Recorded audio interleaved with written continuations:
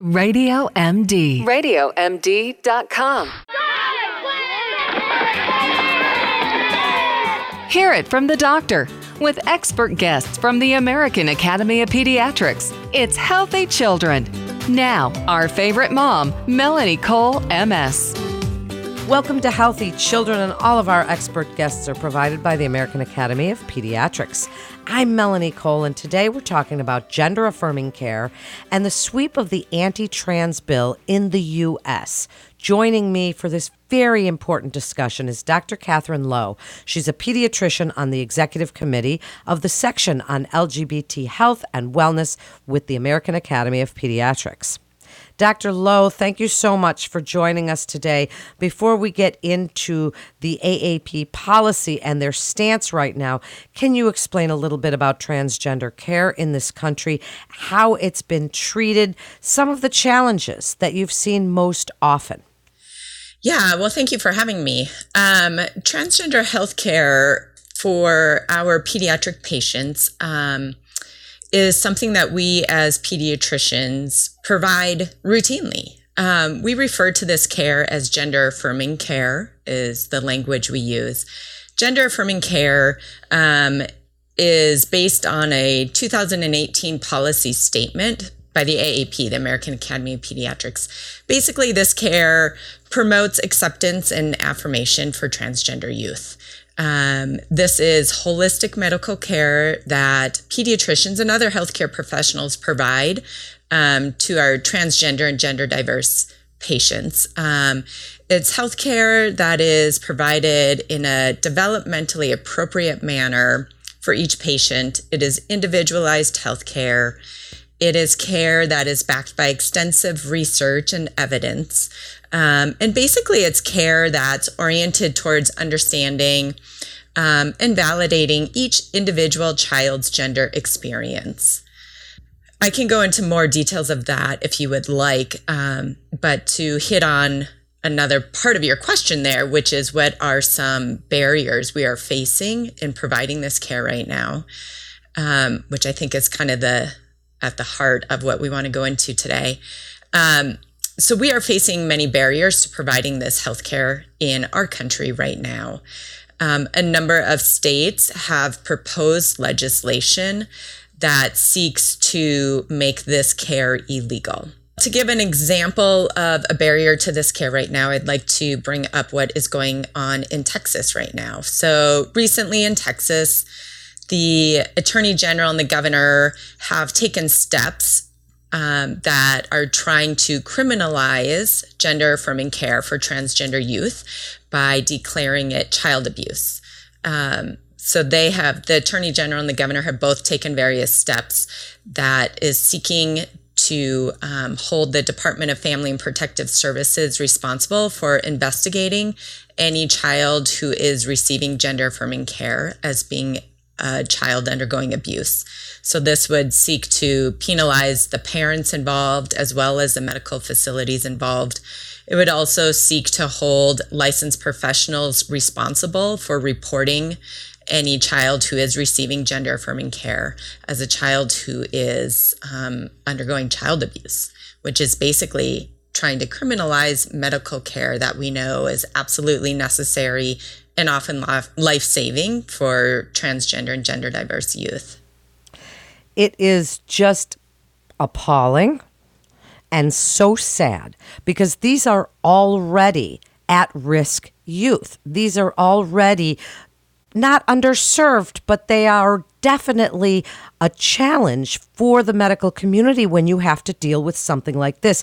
As I say, they are at risk. What are some of the possible effects that on the gender diverse community and even pediatricians and parents on this particular bill? Yeah, you're exactly right. There are risks here and actually harm already being done to the youth involved, the families involved, and the pediatricians and healthcare providers involved.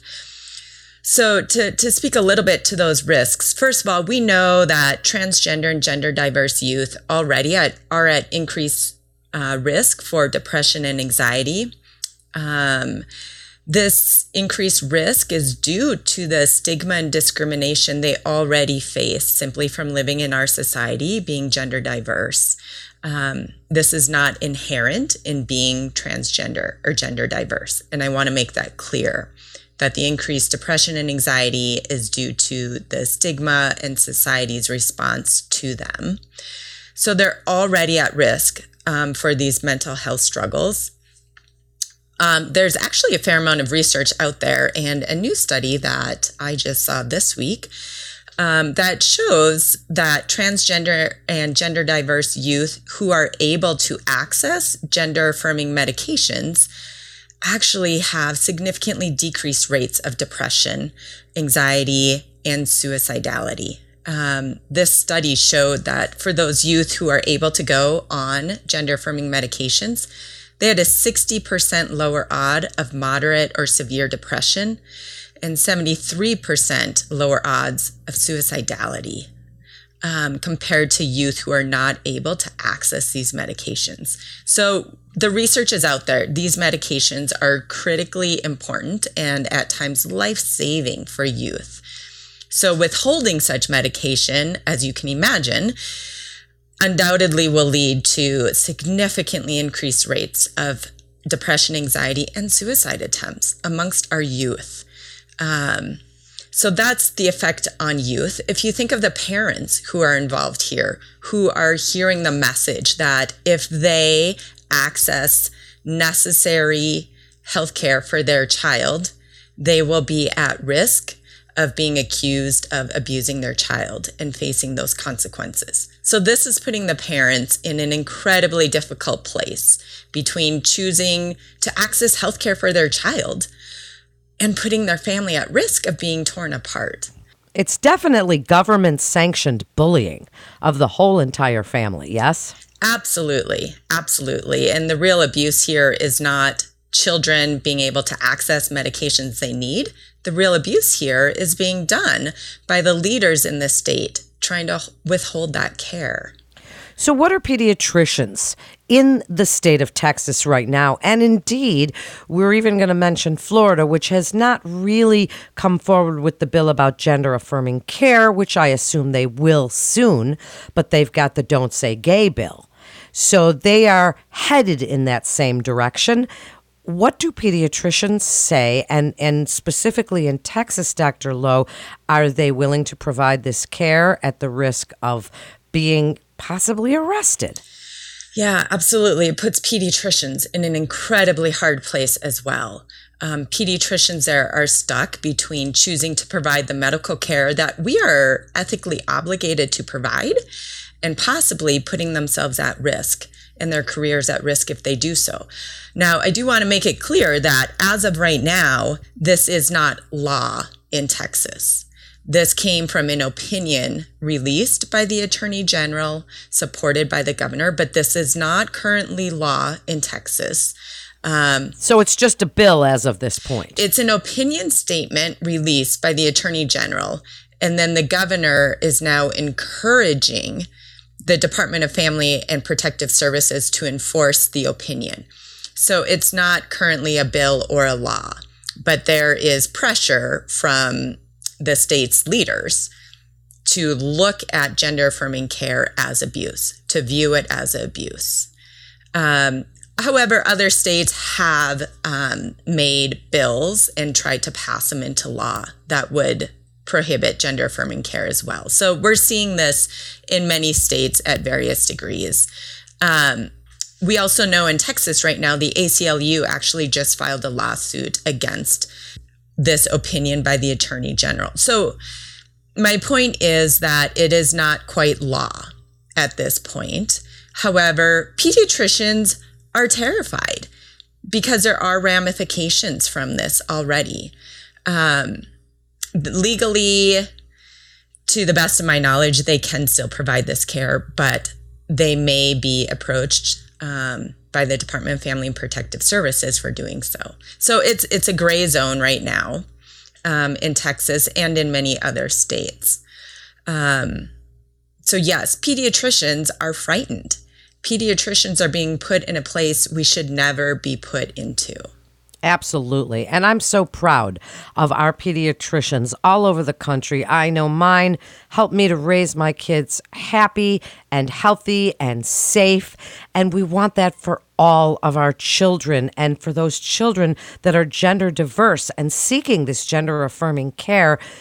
It's even more important because they are really looking to the medical professionals for that validation, for that help, for that care, and for the government to come in and say this is not what we believe is just crazy to me. So I'd like you to tell us, parents, loved ones, people who have LGBTQ community loved ones, or we want to support them, the best way. How can we support these youth? What would you like us to do? What can we do? Yeah, I think, first of all, from the standpoint of pediatricians and healthcare providers, there are a number of things we can do. First of all, I think we need to start with our healthcare facility. As we are seeing patients in our own healthcare facility, wherever we are, let's make our healthcare facilities a safe space for gender diverse youth. So that means let's make sure everyone in our healthcare facility, whether it's a clinic, an urgent care setting, or wherever, let's make sure we're all using the right names for our patients, the right pronouns for our patients. Let's put up signs showing that everyone is welcome and everyone will receive respectful, appropriate health care. When we're one-on-one with our pediatric patients, we need to listen to them. We can affirm them as their healthcare provider. We can validate their experiences that they're sharing with us. We need to respect their confidentiality. We can see them back multiple times in clinic if they're struggling and be a supportive adult in their life. A lot of research shows that kids who have mental health struggles, if they feel the support from one trusted adult in their life, that can make a difference. And hopefully, I want to stop you for 1 second, Dr. Lowe, and we'll get right back to this because you're giving us such great information. But you mentioned confidentiality, and this to me is definitely a huge part of this opinion. So, do they even mention that? How is the Department of Family Services supposed to just go to a parent's house or a pediatrician's office when there's confidentiality laws in place about that? Yeah, absolutely. That's a really... Did they even mention that? No, that is not mentioned in the opinion statement that I have been able to see released by the Attorney General in Texas. So you're right. Healthcare, medical records are confidential, right? And if the government and politicians and state leaders are going to criminalize certain types of healthcare, that means exactly what you're saying. How are they going to know that this healthcare is being delivered? So that is not included in the Attorney General's opinion statement that I'm aware of. And wow, that is of course it's definitely not government overreach if they are interfering in private, confidential, protected medical care. It's just awful. So I'm sorry, I didn't mean to interrupt you, and go back to how we can support. And you were talking about pediatricians and validating and affirming and helping these children with their feelings and with really what it is that they're asking for, and it's medical care, and it's so important. So continue along that vein about how we can help support our youth at this time. Yeah, so aside from kind of the steps I mentioned as far as making our facility be a safe, inclusive space that sees all kids and validates all kids, we also want to talk with each individual gender diverse patient. And we need to ask them, how are they doing? We need to be doing our mental health screens for them for depression and anxiety, because like I said, we know they're already at increased risk for mental health struggles. So we need to be screening them for depression and anxiety. We need to be helping them get in with a mental health professional if they are having those struggles. I think we as pediatricians also need to know our local resources in our own communities. We need to know, are there teen support groups for transgender and gender diverse youth so that we can tell our patients about those support groups and they can access that support. It's really important. It's crucial for these youth to know they are not alone in their gender identity or the struggles that they are facing. So we need to help connect them to support groups in their town.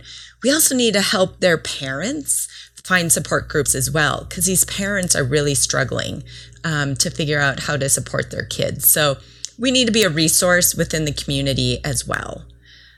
What a great point. That we definitely, you are our resource in these communities, and the information that we get really helps parents of children in this community and gender diverse and LGBT, whatever these children need. It is up to us as parents to provide. And so I'd like you to first of all, before we wrap up, many parents, and while we're on this topic, you mentioned pronouns before. And I would just like you to kind of reiterate for those that really don't understand, and I had somebody explain it to me in an excellent way, but I'd like you to explain it to the parents too, because I think, Dr. Lowe, as we look at all the parameters and we look at all the parts to these opinion statements and to what they're doing in Texas and Florida, we're trying to make sense of it. And yet some of us have trouble still understanding these children and what those terms mean. Can you tell us about the names and pronouns? Yeah, so some kids who are perhaps transgender may at some point change their name from the name they were given at birth to a new name that more correctly matches their identity. They also may change their pronouns. So for example, a child that grew up for years being called he or him may, if that child is perhaps a transgender girl, may ask people to use the pronouns she and her instead of he and him. And to people who maybe aren't transgender or gender diverse, that may be hard to understand the importance of respecting that. But for these transgender youth, it is incredibly important that people call them by the pronouns that are correct for them at this time and by the correct name at this time. So really the only way to know what pronouns we should be using for anyone is to simply ask. To ask them, what pronouns do you want me to use? And that's okay, right? And that's okay. If they're a non-binary, it's okay for us to ask as people of a different generation who were not used to this. It's okay, right, that we can say, what do they and them mean? Can you tell me about that? And that's okay, right? You know what? It's more than okay. That's what we need to be doing. I think so too. Just simply ask, what pronouns do you want me to use for you today? And whatever pronouns they give us, we use those pronouns. That is basic respect and kindness for all people. I agree with you. This is such a sensitive topic. And for many people, as I said, of a certain generation, it is hard to adjust and follow along. But this is what happens in progressive communities. We are moving forward. We are helping these children. We are looking for ways that we can all come together. And this is doing just the opposite, this statement. So I'd like you to end with some positive, productive takeaways for the parents listening, for parents and family members and friends who have children that I'm going to get choked up, but that they love, that are seeing these things in the news and they are not sure what to make of it. They're scared. Why don't you give us some positive takeaways and things that we can do to show our love? Yeah, I think that is so important because so many people are scared right now. But I want those parents and community members and friends to know there are so many professionals right now out there fighting for them. I mean, pediatricians we've been talking about, but it's way more than that.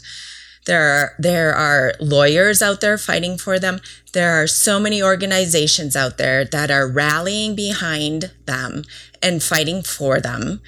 And they are getting more and more resources to do that and more support to do that.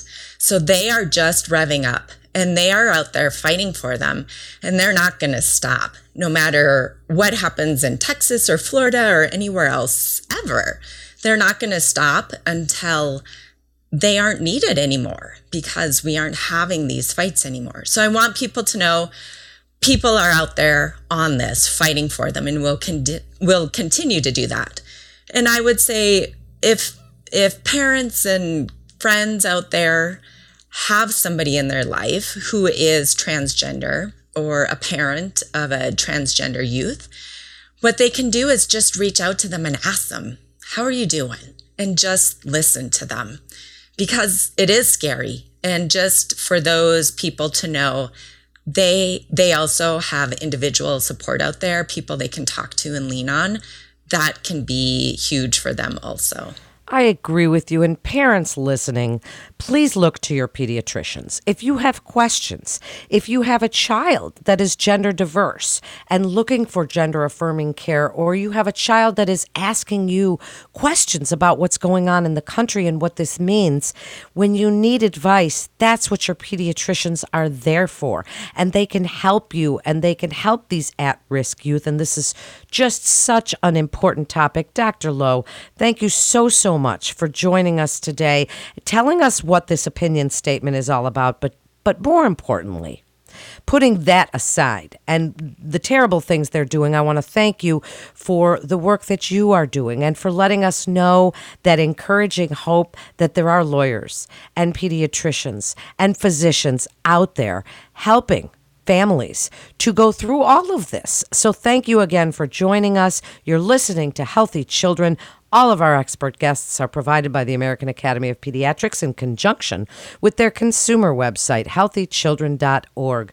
You can listen to us on iTunes and TuneIn, Stitcher, Google Podcast, everywhere podcasts are played, but we want you to listen at radiomd.com for the American Academy of Pediatrics. For Radio MD, I'm Melanie Cole. Thank you so much for joining us today.